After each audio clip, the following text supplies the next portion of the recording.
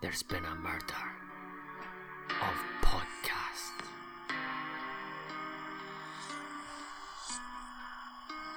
A bloody mess.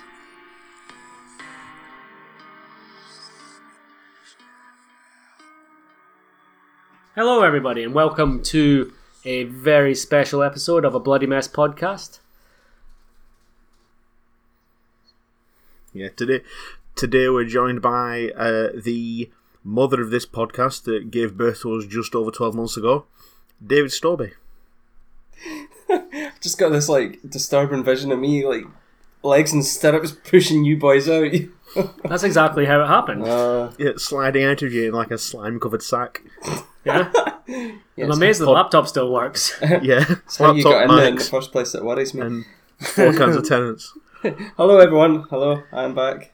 Yep, and I say it's a special episode because we're not going to be doing the usual story covering a serial killer, covering a cult, blah, blah, blah, blah, blah. We're doing a Q&A. And Stobie's here to host the Q&A for us.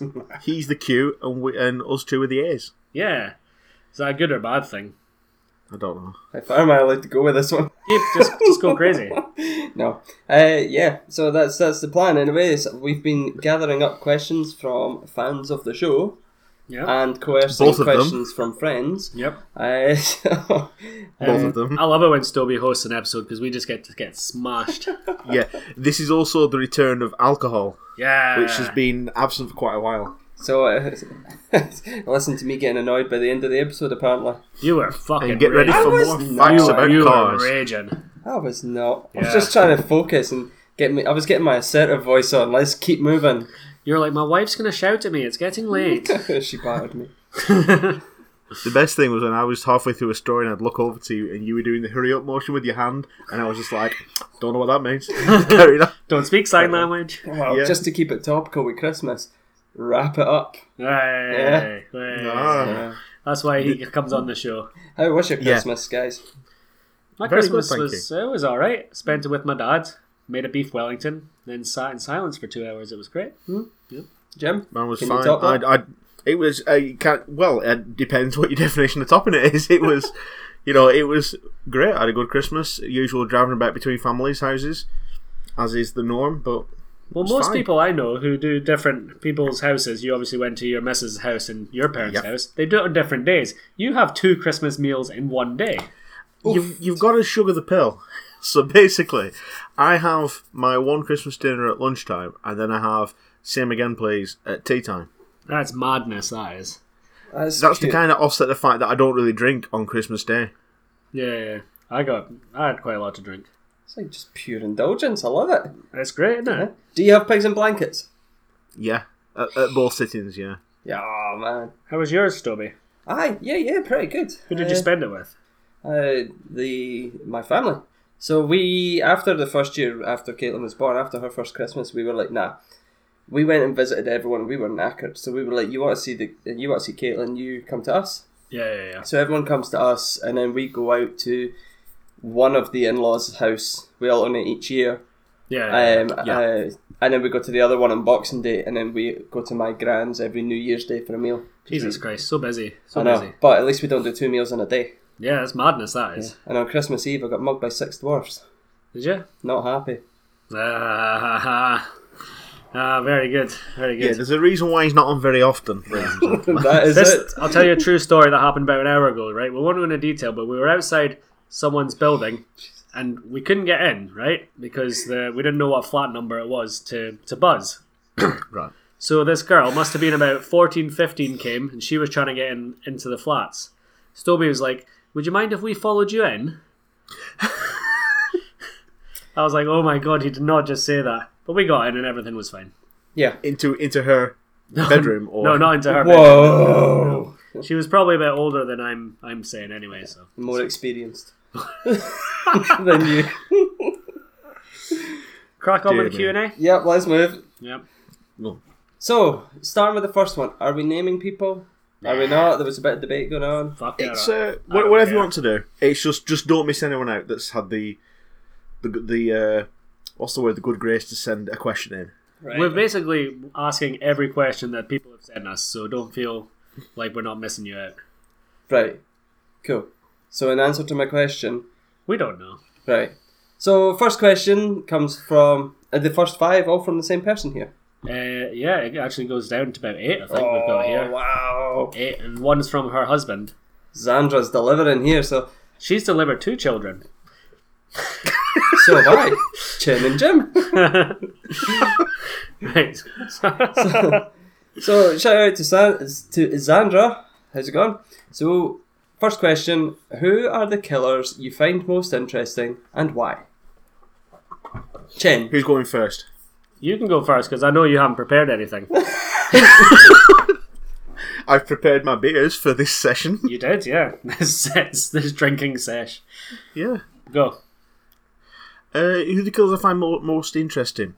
Yeah. To be honest, the ones I find most interesting are the ones that have total breaks in reality, and the ones that are severely mentally ill and have a break and don't try and cover their actions up because you can tell that there's something not right.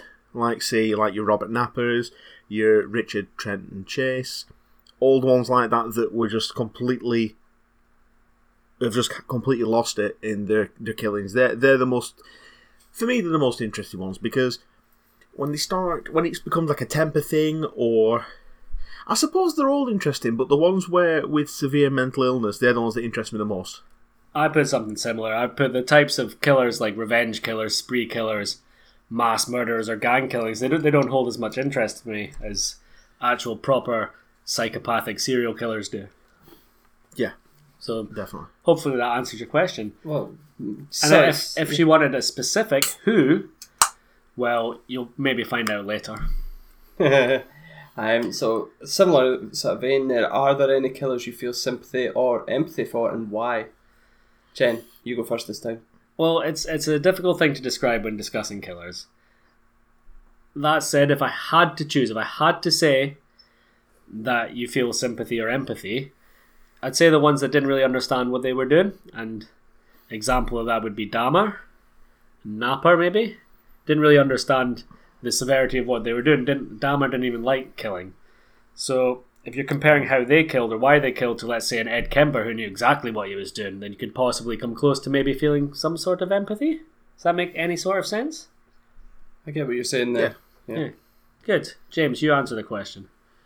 Well, because I'm a big soft arse, I feel empathy for all of them because that's just the kind of person I am. But again, it's the ones with the mental illness. I think if you take killers out of the realm of what we do, it's the serial killers and people who've committed murder in general.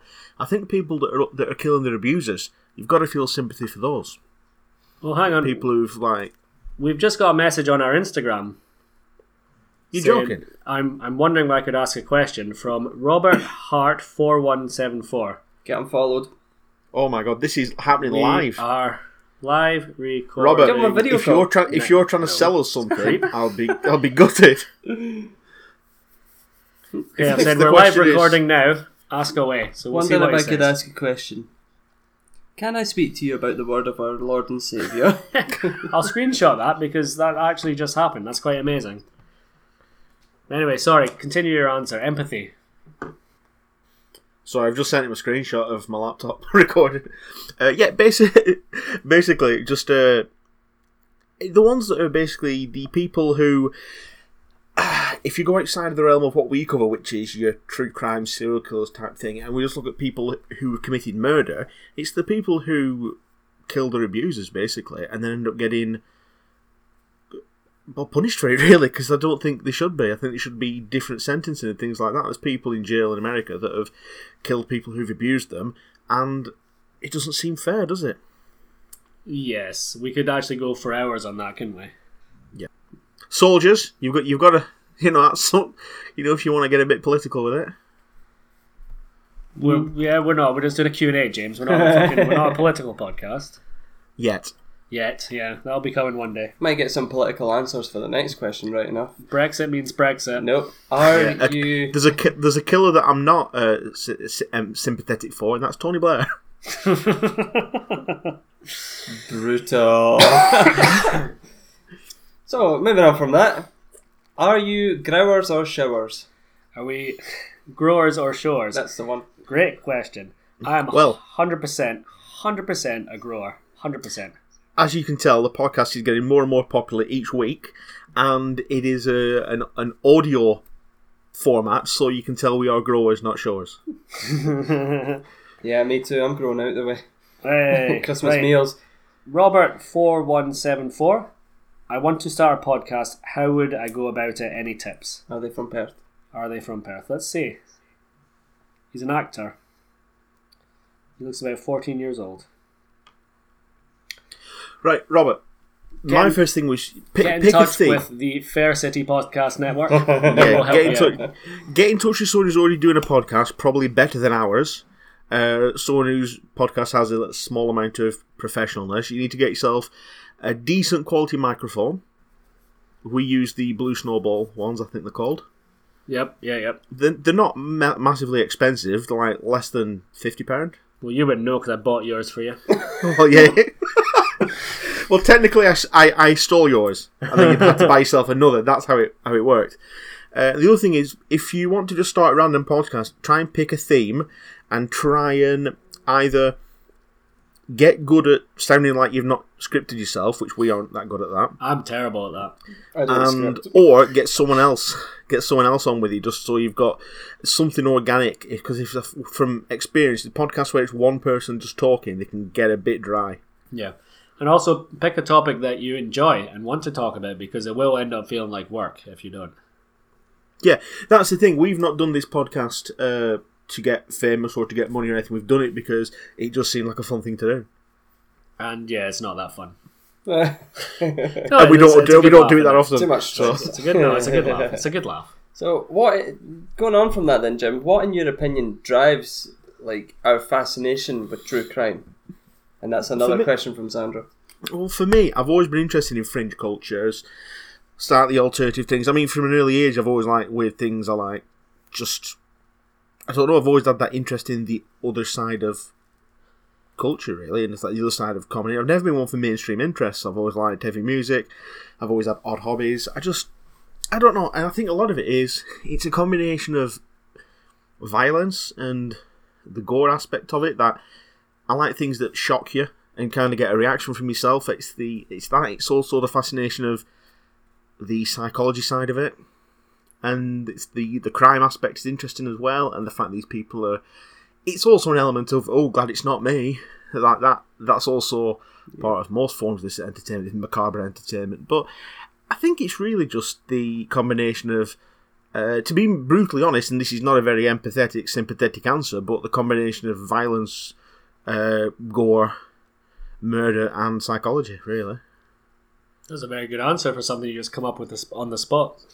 Well, the thing is, I've had 2 beers, and I like the sound of my own voice. Brain lubrication. For me, this isn't something I've really thought about, so I'm not sure about everyone else, but mine certainly comes from 2 different areas. Firstly, I like the shock value behind some of the stuff that goes on, and I think that's maybe comes from having such a boring, normal life. Secondly, I like the why. I like why people do these things. I like why did someone turn out like this, and the psychological aspect behind the why. I find that sort of thing a bit fascinating. But as for everyone else, I think you're all just a bunch of fucking sickos. Yeah, that's fair enough, yeah. But I don't think, you're saying it's a fringe thing. I don't think true crime's a fringe thing. I think everyone likes it to some degree anyway. True crime isn't, but if you go to because I remember family members being into stuff like this, and it's always been different aspects of it, because I remember my sister reading books about was he called David Peltzer, Child Called It? I remember my sister read those books. It was about journals from someone who was massively abused over a period of years, and that was more of the emotional, sympathetic side, whereas I prefer the more visceral, shock value side of it. But we both like horror films, we both like metal music, and the violence and the gore is an aspect of both those. So it's kind of I can link all my interests to each other by a few key factors, apart from cars. Well, you could kill people with a car. Well, yeah, true. See, I never realised how popular true crime stuff was until got into podcasting. Yeah. And seeing how they're a league of their own sometimes when it comes to what people listen to. And it's funny because people have watched some of the stuff on Netflix. You know how there's almost this introduction, kind of the big stuff even things like Making a Murderer or getting into the more, what's it called again, with the parents and the girl got abducted. Abducted in plain sight. Sorry, yeah. With the nicest neighbour in history. Yeah, and things like that. And it's like, I've found people who've watched that and be like, I kind of find it a bit fascinating. And it's like, yeah, people do, you know, and there's just that kind of almost that surprise that they're like drawn to that. Because it's amazing and so out of the ordinary, and people find that, I don't know, interesting. I think how deep you get into it depends on how strong your stomach is. That's what she said. And but it depends on how much gore you can put up with. Because if you've got quite a strong stomach like we have, we can get really involved and get into the deeper, murkier cases. Whereas I think, I don't know, I presume a fair amount of the people who watch documentaries on Netflix might stop at certain bits, might think that's enough for me and not bothered it, but I just think I just want more. Well, I've seen people who've put tweets up saying you need to watch Don't Fuck with Cats, but if you're really squeamish or don't like cruelty against cats, here's the times that you need to avoid, kind of thing. I think I bring that up later on. That for anyone that's interested in watching that, it doesn't show it explicitly. I nearly turned it off, but you're right. Really? Yeah, because I thought it was going to show it. Oh no, because it's like I was watching Ready to Look Away, but for anyone who's not we can't really discuss it that much because it's still relatively new. And I don't want to spoil it for anyone that's not seen it it starts off with episode 1, and towards the end of episode 1, you think, hang on, this isn't what I thought it was going to be. It's not just about killing cats, but I called it a third of the way through the first episode. I said to the girlfriend, "No, is this such and such a body?" And she looked at me like, "Stop talking to me, watching telly, don't give me a lecture, you're not podcasting." I'd never heard of the guy, but yeah, my girlfriend, as soon as she heard the name, she's like, "Oh, I know what that guy did." Yeah. I just like it, and I think it's the third episode when you meet one of the Canadian police officers, and she's like, "Yep, we went through the guy's bins, and we found some rubbish, we found some receipts, we found some plastic, we found a puppy, we found some flowers." I mean, she just said puppy, like, just so nonchalantly. Yeah. That's a good word. Thank you. You're welcome. I hope That was a good word, that. hopefully I pronounced it correctly. Guys, I'm sure someone will tell us. What's been your favourite episode of Bloody Mess so far? Well, for me, in terms of the story, I'm a sucker for the H.H. Holmes, even though we've taken those episodes down. Or even the Ant Hill Kids, in terms of the saga, it was great. But in terms of how I felt about recording and how I felt during the episode editing, which I'll edit that out, I was really happy with the Napper series and also the latest episode of the Ant Hill Kids. I think we had a really good flow to them. Yeah. I think for me, because I wanted to jump in there, from an end product point of view and also subject matter, Robert Napper is one of my favourites because it was the first one I'd really got my teeth into. I kind of felt like I knew what I was doing because the Mary Ann Cotton episodes weren't great, I don't think, that I did, but they were I just loved the case material. I felt like I'd got the timeline well. I'd managed to sort out all the wheat from the chaff, and I'd managed to go through it and sort it all out. However, the episode I enjoyed recording the most was the Peter Manuel ones, where we absolutely lost our minds laughing. I forgot about that. A mispronunciation of one word led to 15-20 minutes of tears, laughter, just like tears coming down our fases. It was amazing. I've got that recording hidden away somewhere. Oh, that was fantastic. What was the wrong word? Can you say it? You not remember? No, it was exposed vagina, but I pronounced it exploded vagina. That was exploded. Yeah. And we both just fucking lost the plot. Yeah. And I had to leave the room for Chen to read the sentence because I kept cracking up. And this was so bad. That was back in the heavy drinking podcast days. Yeah. We realised the heavy drinking podcast days weren't a good idea when we started recording Robert Napper at, was it 11:45, midnight on a Sunday night when I had work the next day, and I think we got through a bottle of vodka, was it? Yeah, well, that was bad, wasn't it?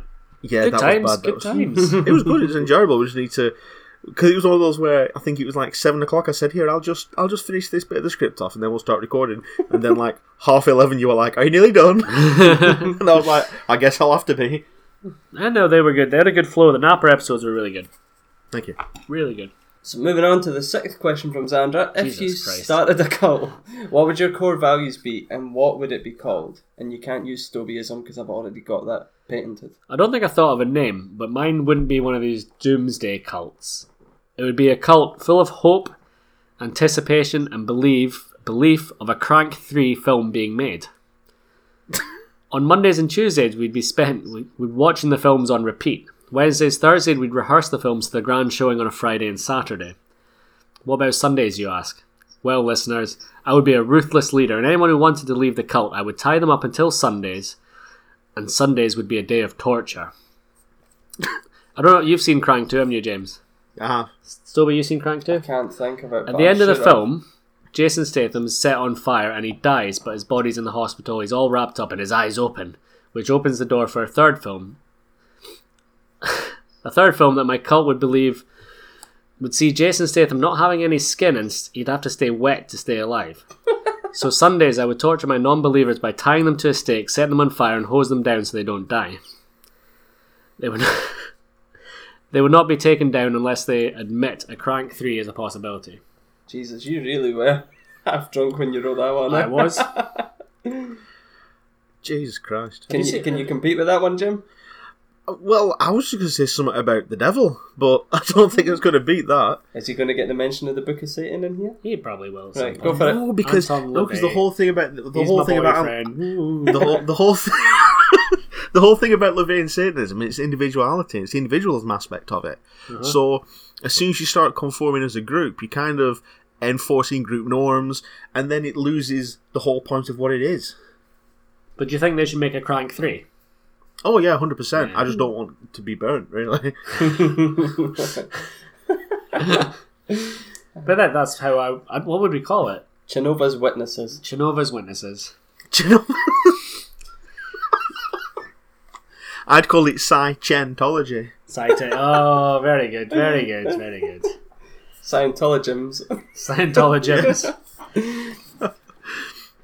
Right. You can have lunch with a killer. Serial killer, spree killer, mass killer, whatever. Who would it be and what 3 questions would you ask them? Chen. This is where I got a bit drunk, so I chose Albert Fish. Question 1 would be, are you having a starter?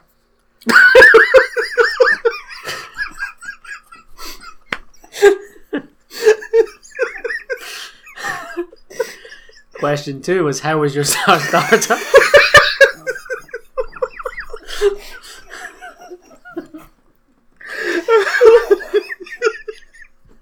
And question 3 is, why are you such a fucking dickhead? You should make for an interesting lunch. Oh my god, this is just like our normal conversation when we meet up. Yeah. So who would you have lunch with, James? Fucking hell. I'm trying to think. Again, this is where I probably should have prepared for this, but, credit to Xandra, I didn't expect the questions to be this involved. No, they're good questions. They get better as they go on. Oh, well, my answers won't. Basically, who would I have lunch with? A killer. I've always had a fascination with Aileen Wuornos.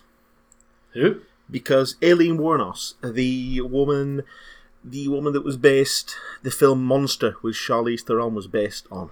Was that not an alien? No, Aileen. That's how you pronounce it. I thought...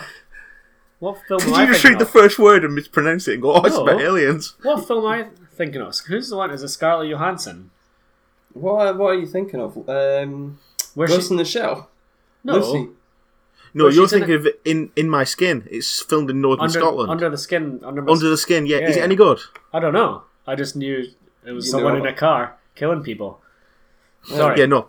Aileen Wuornos, basically, because Nick Broomfield did a documentary, and she would veer between being cooperative, and then he'd ask the wrong question, and she'd flip. Oh, that's interesting. And towards the end, it felt like she was cooperating with him because she thought he could help her with her appeal. And then when he started saying, well, no, we're not doing that, we can't change anything, she falls out with him. And I just think it would be interesting just to kind of try and... Piss her just off? to get more... Well, yeah, to piss her off and see if she snaps again. Poke the bow. Yeah. just to get more. I just think she's an interesting person, or she was an interesting person because she was executed. Or was she? Ooh, Who knows? Maybe you'll find out in an episode. conspiracy. Yeah. No, I think that'd be it. Was trying to think. What questions would I ask her? Are you single? Probably. Yeah. What are you doing after this? Come here often. I'd probably say, if she was to start again, would she think that her life would take a different path? What, knowing what she knows now? Yeah, if you kill all these people, you'll get caught. But yeah, it's a tricky one. What other questions would I ask? If you could promise that she would be honest, I'd like to know how many of the incidents were, as she said, and how many were fabrications. Because I do believe at least one of them was genuinely how she said. She got assaulted and it was self-defense. Yeah. But I think when after the first time that worked, I think she went, "Hang on, I can use this one again." Third question. I'd ask her if she was having a dessert. Well done for thinking on the spot. Well done. Question number 8 is, if I said you had a beautiful body, would you hold it against me? This is from Xandra. Right. Does she mean like you're carrying a corpse? Or... I don't know. Right. I've said of course, but I don't know whose body she'd be looking at. No, It's not gonna exactly. be mine or yours. At this point, I'd hug a man in the street, to be honest. Yeah, Xandra and I have hugged many times.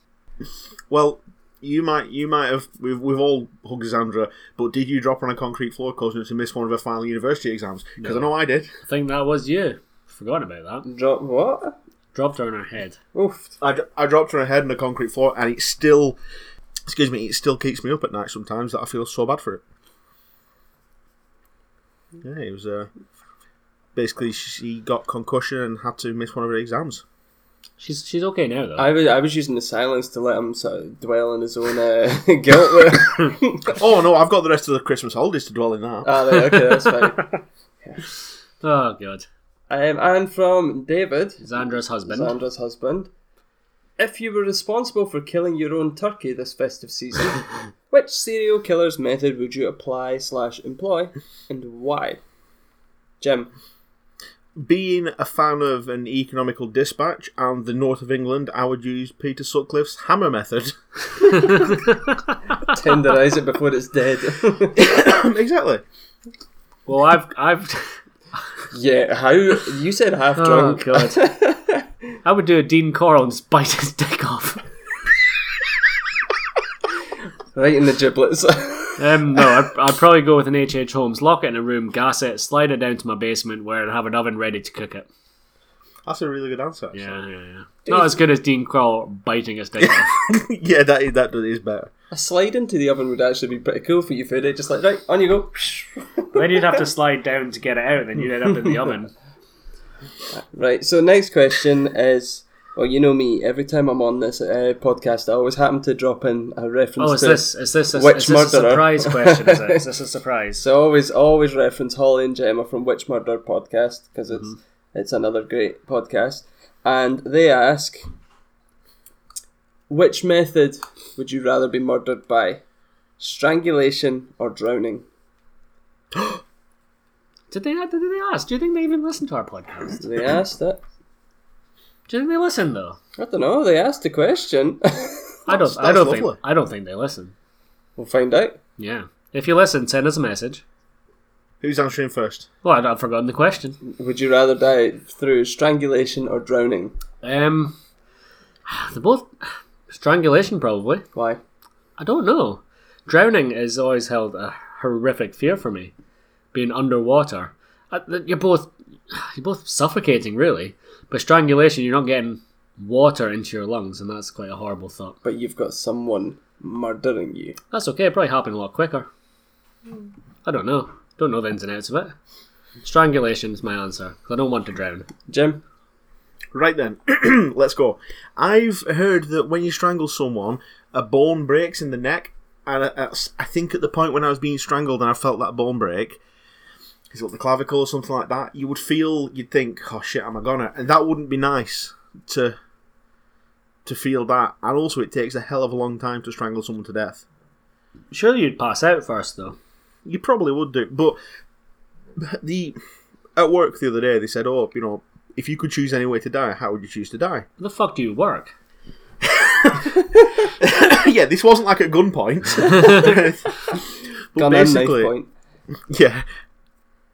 Basically, I thought long and hard, and I said I'd probably drown in, because I've heard that when you drown, there's the stage of I'm going to be alright, I'll get out of this. Then there's a stage of I'm not going to get out of this. And shortly after that, there's a stage of extreme euphoria. It's like an evolutionary thing that your brain floods your body with chemicals to calm you down when it knows that you're dying of drowning. It goes back to like caveman days. And it's supposed to be a feeling of euphoria comes over you before you pass out. I don't believe that to be true for a second. Well, my next colleague's answer was at home in bed, surrounded by his loved ones. And I was like, I didn't know that was an option. And someone else was like, probably in my sleep. And I was like, well, I didn't know we could choose that. I thought it was like a violent death, like shot in the face. Suddenly I'm dig deep in a fire-breathing whore. No, I'm going to stick with strangulation, because I think you'd pass out before anything. But you'd pass out quite quickly. There we go. Go with that then. What? Yeah. Next set of questions are from Louise. So, hi Louise. Hello. Big shout out to Louise. She's been listening since the beginning, so thank you for that. She has been, yes. Louise is an absolute delight. Yeah. Yeah. So, first question is, what is your favourite serial killer film and or documentary? Well, I don't watch a lot of serial killer films or documentaries, because I like rom-coms, but Don't Fuck With Cats on Netflix is worth a watch. It's amazing. Jim? I've got two. Film, as in fiction, would be Tony. It's got a subtitle, Tony London Serial Killer. I bought it for about £4 from FOP, I think, ages ago, in Dundee, and basically it's got unrecognisable Peter Ferdinando as a typical odd-looking serial killer. It's essentially Dennis Nielsen, but set in the modern times, and he goes out and he's just a bit of an oddball, and it follows him. It's one of these films that doesn't really have a beginning, middle and an end. You kind of just land in the middle of someone's day and then follow them around throughout the course of their day, and then the film ends. So it's an odd film, but it's fantastic, and he plays it really well. Documentary wise, it would be The Jinx about Robert Durst. Now, not only does it have the best ending of any documentary ever, which I won't spoil, but within the first 20 minutes, you're watching a severed leg get pulled out of a bin bag. It's really quite gruesome, and it doesn't pull any punches with the gory aspect of it. Photos of bodies. It's definitely worth watching. The Jinx. The Jinx, yeah. I believe for those of you lucky enough to have Sky or HBO, whatever it's called in America, it's on there. It's an HBO documentary. You'll be able to find it somewhere else, but it's fantastic. I think there's 3 episodes. But it was... Oh, it's amazing. Plus, you're watching it, and the guy, he's really quite likeable. He's odd. And then halfway through, you think, this guy's just being targeted because he's a bit weird. But he's really quite enigmatic and likeable. But it's fantastic. That was a proper jaw-dropping series. I've actually heard that before. Chris from Fresh Talk Podcast, he talks about The Jinx, and he says it's absolutely mind-blowing. But it's one of these ones, like, everyone's heard of, like I said before, Making a Murderer. No one's heard of this. And it is, like, he was raving about it pretty much. Like because it's not on Netflix. Everyone's got Netflix. Yeah. Or Disney Plus. Sick. I don't have that. I don't have kids. We don't have it in the UK yet. Nah. With your serial killer knowledge, do you think you can commit the perfect murder and not get caught? Louise has the perfect murder, so Louise, go and send it to us, please. Because mine is terrible. Send us proof of the murder. Just perfect murder happened in Die Hard 2 when he stabs a boy through the eye with an icicle because your murder weapon melts. That was actually going to be my one, so yeah. Sorry. No, not a problem. I don't mind. Mine just involved, like, killing the lower echelon of society. The homeless, the sex workers, the junkies, etc. I'd do it at night in a city I don't belong to, in a red Ford Fiesta with fake plates. Because red Ford Fiestas are very common cars. I would charm them into my car, offer them lifts, money, whatever it took. I'd park in a lay-by... I was drunk. Haribo.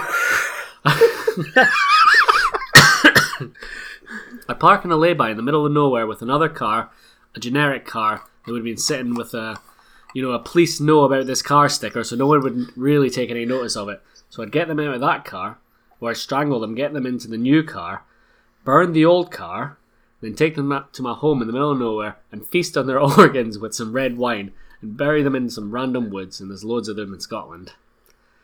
I'd probably get caught because I'd invite folk around for tea and be like, "Oh, would you like some breast meat?" and cackle loudly.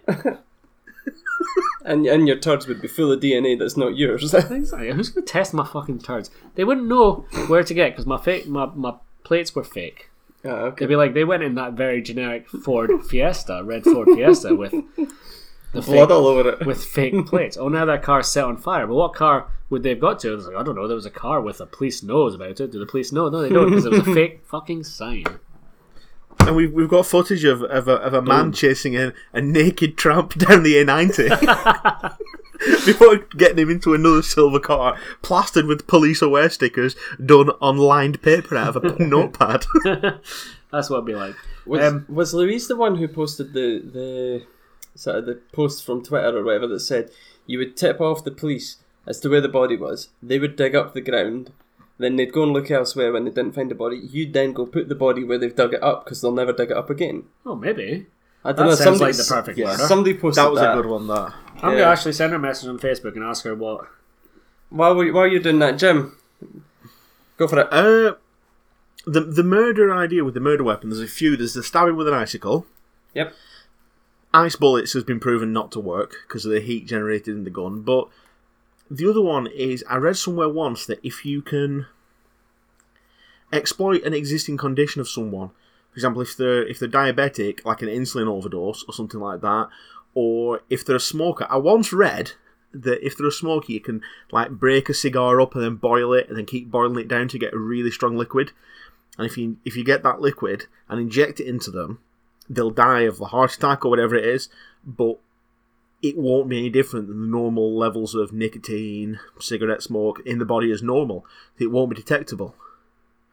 But because I probably heard that when I was in year 7, like 11, 12-year-old, it's probably not true. But what I've always thought for the disposal of the body would always be small pieces over a very wide area. If you're driving up the M6, you can throw a tooth out every 10, 20 miles. You know, a fragment of bone, you just got to smash things up and just get things really small pieces. And then over a large enough area, they're not going to be able to find any pattern to it. So you'd smash up their bones and sell it to supermarkets as bone meal for the people's plants. Well, yeah, I could do. There we go. And they'd be like, why has this bone meal got a wedding ring in it? Why is there a human growing where tomatoes should? You win the prize! Why is this, like, ham shank got a tattoo?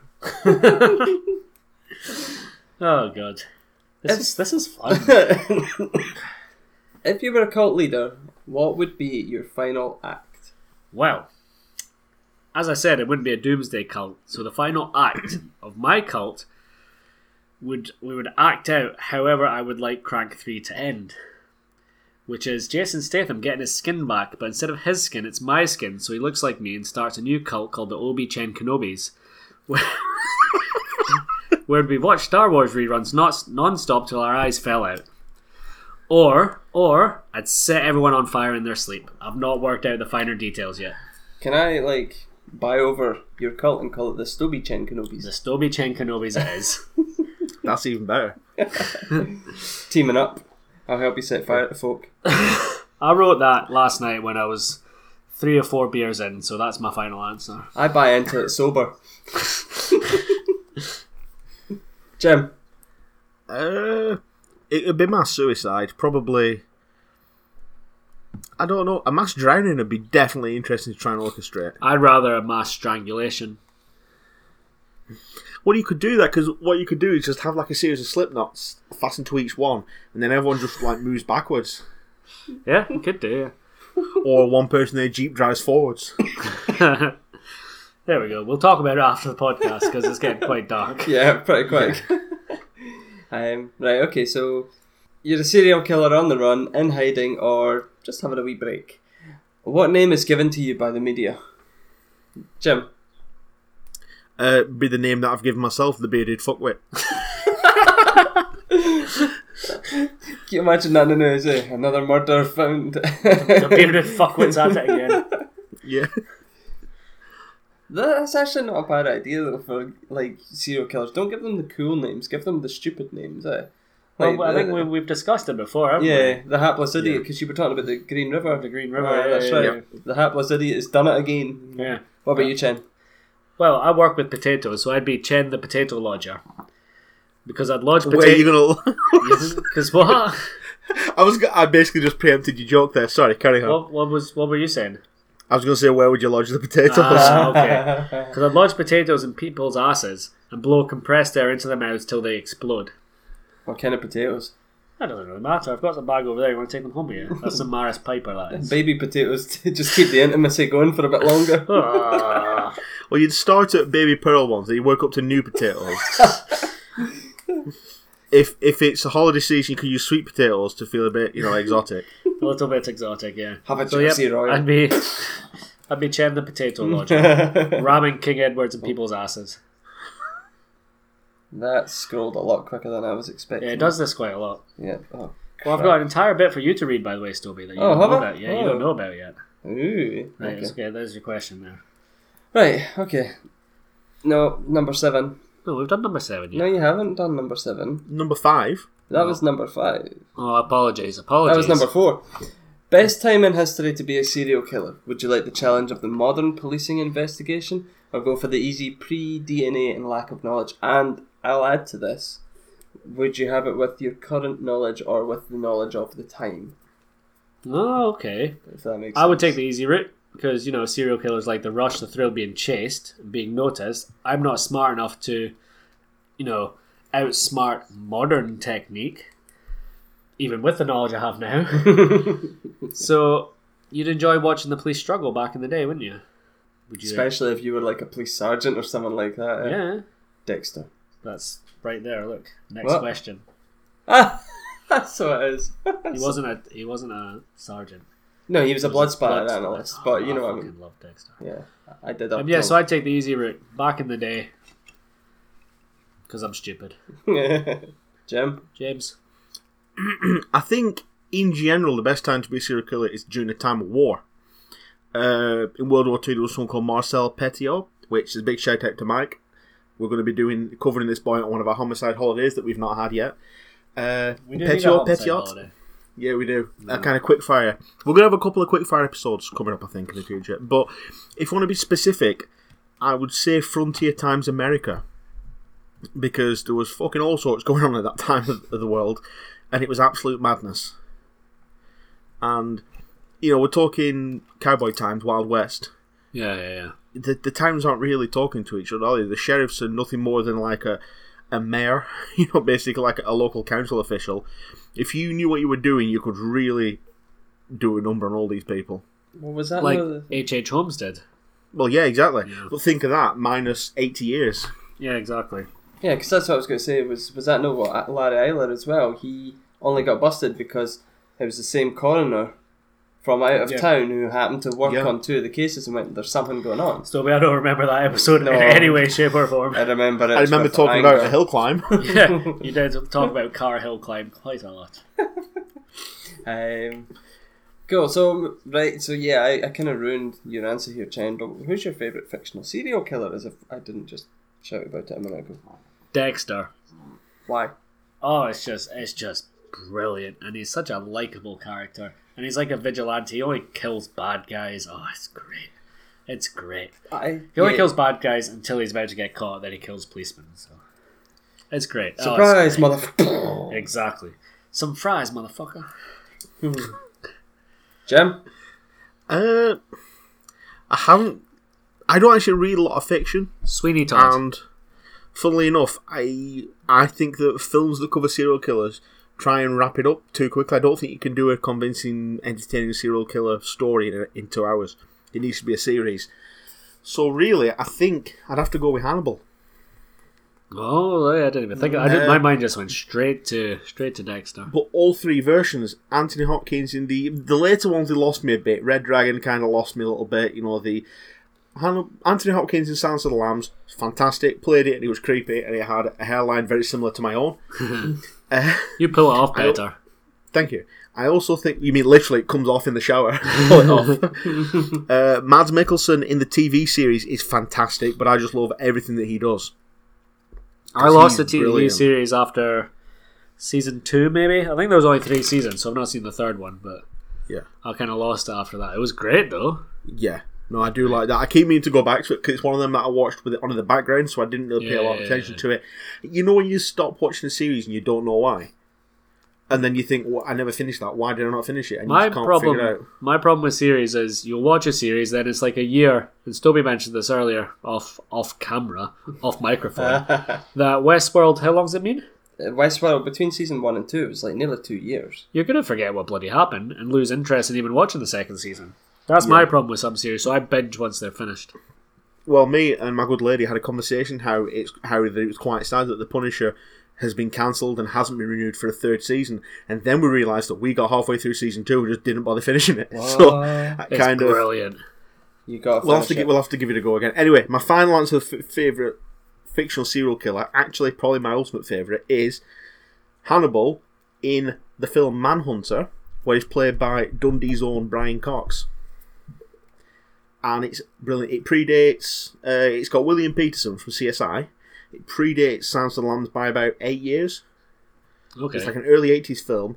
It's fantastic, and Brian Cox is just brilliant because he's playing it very normal, very ordinary. Yeah. And he's not as creepy as Anthony Hopkins, but he's not going for that kind of performance. But that's a fantastic film. It's essentially Red Dragon. That's the film. It's the same storyline, but it was done using... It basically feels like a 70s film, even though it's probably early 80s, but it's fantastic. The only thing I remember from Red Dragon, and correct me if it's not the right film, is someone going down the street in a wheelchair set on fire. Is that Red Dragon? Correct. Yeah, that's the only thing I remember from that film. Speaking of films, who would play serial killer you in one? Well, if it was my Potato Lodger MO, then it would be Mr. Potato Head, obviously. I can see the similarities. But if it was a serious film, then it would be Yu Ji Tai, the guy from Old Boy who imprisoned his enemy for 18 years and plotted the most ridiculous revenge against him, because that's the kind of revenge I would do on someone. I had to Google his name. Yu Ji Tai. Have you seen Old Boy? I love it. Brilliant I've film. seen Josh Brolin. Oh, that's terrible. Watch the original. It's brilliant. Oh, it's amazing. The Josh Brolin one has one of the slowest fight sequences ever in it. It's like watching an old man go to the shops. It's supposed to be. It's Hollywood like martial arts scenes are notoriously bad. I mean, the Bourne films and like they're getting better. The Bourne films were great, but a lot of the snappy action was down to snappy camera work. Uh-huh. You know, you can't beat the speed of the Asian films, but you probably got terrible health and safety over there. Have you seen? It's a Vince Vaughn film where he's in prison. Oh, what's it called? Oh, Dodgeball. Oh, what's it called? Somebody's going to Google. Brawl in Cell Block 99. Something like that. Have you seen that? Yeah, I have. That's the slowest fight scenes I've ever bloody seen in my life. Yeah. It's not a very good film, is it? No, not at all. What annoyed me was that film came out at a similar time to another film called Shot Caller. And Shot Caller is absolutely fantastic. It's got Nikolai Coster-Waldau from Game of Thrones. Yep. Yeah, the handsome boy. He plays someone where the film starts and he's just got out of prison and he's a proper hard bastard. He's like neo-Nazi, hard, big handlebar tash, muscles, tattoos. And then it cuts to him before he went to prison. Okay. And he's like a skinny lawyer. And without spoiling, well, I won't spoil any of the film because it's fantastic, but something happens, he ends up going to prison. And because of how prison works, he has to align himself with a race. And because he's not black, Hispanic, or anything, or Chinese, he has to go with the whites, and the whites are neo-Nazis. So he immediately gets thrown in with them. And it's basically about a man's development through making himself survive through prison, and then coming up against the shot caller. And it's a brilliant film. But also it's very realistic violence, very realistic blood. At one point, there's a stabbing, and the blood looks almost black. It's that so it's that kind of super realism. Yeah. But that's a fantastic film, and it's also got an interesting timeline because it jumps backwards and forwards. So it starts in the present day, and then the next scene is back 10 years before. Okay. So it's and then the only way you can tell the timeline is you've got to look what kind of mustache he's got. So is that who would play serial killer you in a film then, Nikolai? No, we've got to be realistic about someone who looks like me. We're probably going to go for the boy from the J2O adverts back in the day. From the what? The J2O advert. I don't remember. Yeah. Sorry, don't remember them. Let me find it. It's basically the boy. The boy is the absolute spitting image of me. Let me just. It isn't very good for. We're going to put the picture of the guy up, but he's just basically. You can just have any, like, random bald beardy guy. Would you not rather choose someone of notable actor pedigree? Brian Blessed. Yeah, he's but what kind of notable actor pedigree can you get that looks good enough to Up a bit. Higher. I don't remember those adverts at all. Apparently he looks like Jim. He has no facial hair whatsoever. You lie, Jim. You lie. Yeah, true, I do lie. So, Anyway, Brian right, Blessed. We'll start again. No, Jim Foot's alive. Right, to start this question again, who would play a serial killer version of myself? We've got to think of someone who looks like me as well, because I can't just go and say, "Oh, I think Tom Hardy," because unless he went full Bronson, He could though. He could make himself look like you. I would like a character actor to completely destroy the health to become me for a film. That'd be really funny. It'd be Christian Bale's last film before he succumbed to heart disease. Fat Thor. Yeah, Fat Thor. Fat Thor would be ideal. Shave Fat Thor's head. That and actually annoyed me in the film because everyone was laughing at Fat Thor and the whole cinema was laughing, and I'm kind of like, that's me. That was a really awkward moment for me in the cinema when I was like, ha, oh, right, okay. Oh, it's me. Oh. Yeah. Which cold case do you think you could solve, or which would you like to have been involved in? So which cold case do we wish we could have solved? Yeah, what did I say? Think. Yeah, I thought Very I'd different picked it. questions. No, I know, that's what Very kinda, different question. It threw me there, because that's what I stuttered on the last bit. So do you wish you could solve? So I was going to say, which ones do we think we could solve? I struggle to find the microphone when we're podcasting. it's taken us an hour to set up. Couldn't get Skype going. Yeah. So I don't know a lot of cold cases, but one that springs to mind is the same name of a band that James introduced me to, which is the Black Dahlia. The band's called the Black Dahlia Murder. So, if you don't know what the Black Dahlia is, here's a brief description straight from Wikipedia, and Stobie's going to read it for you. Short's severely mutilated body was completely severed at the waist and drained of blood, leaving her skin a pallid white. Medical examiners determined that she had been dead for around 10 hours prior to the discovery, leaving her time of death either sometime during the evening of January 14 or the early morning hours of January 15th. The body had apparently been washed by the killer. Short's face had been slashed from the corners of her mouth to her ears, creating an effect known as the Glasgow smile. She had several cuts on her thigh and breasts, where entire portions of flesh had been sliced away. The lower half of her body was positioned a foot away from the upper, and her intestines had been tucked neatly beneath her buttocks.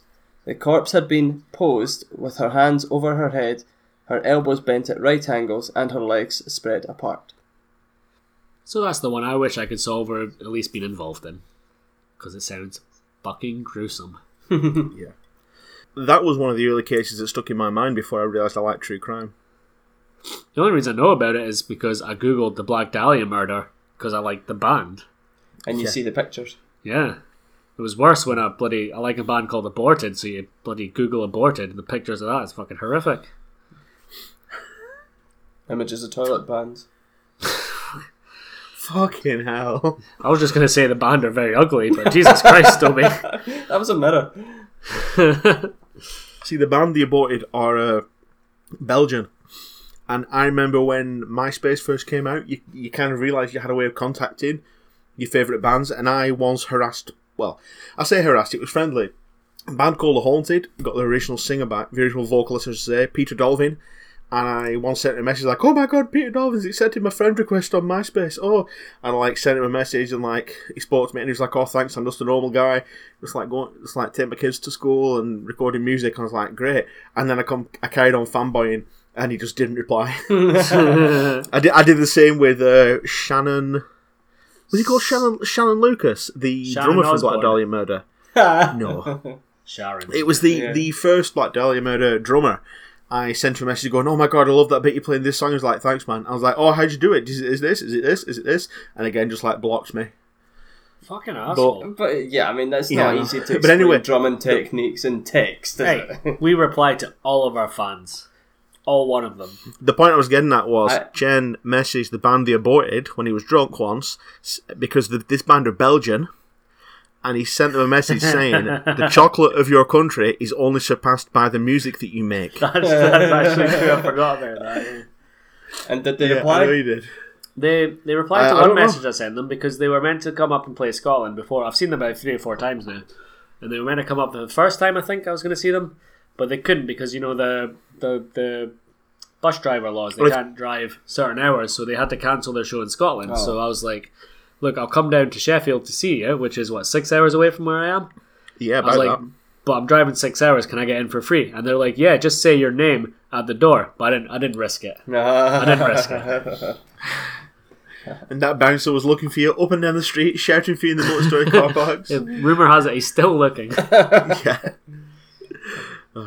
For me... Yeah, I've seen them many times now. I got a selfie with the singer last year, year before. Isn't it a completely different lineup now?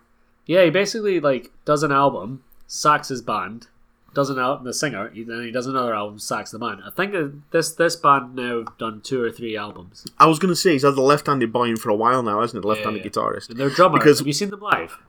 No. Their drummer, he's so fast, right?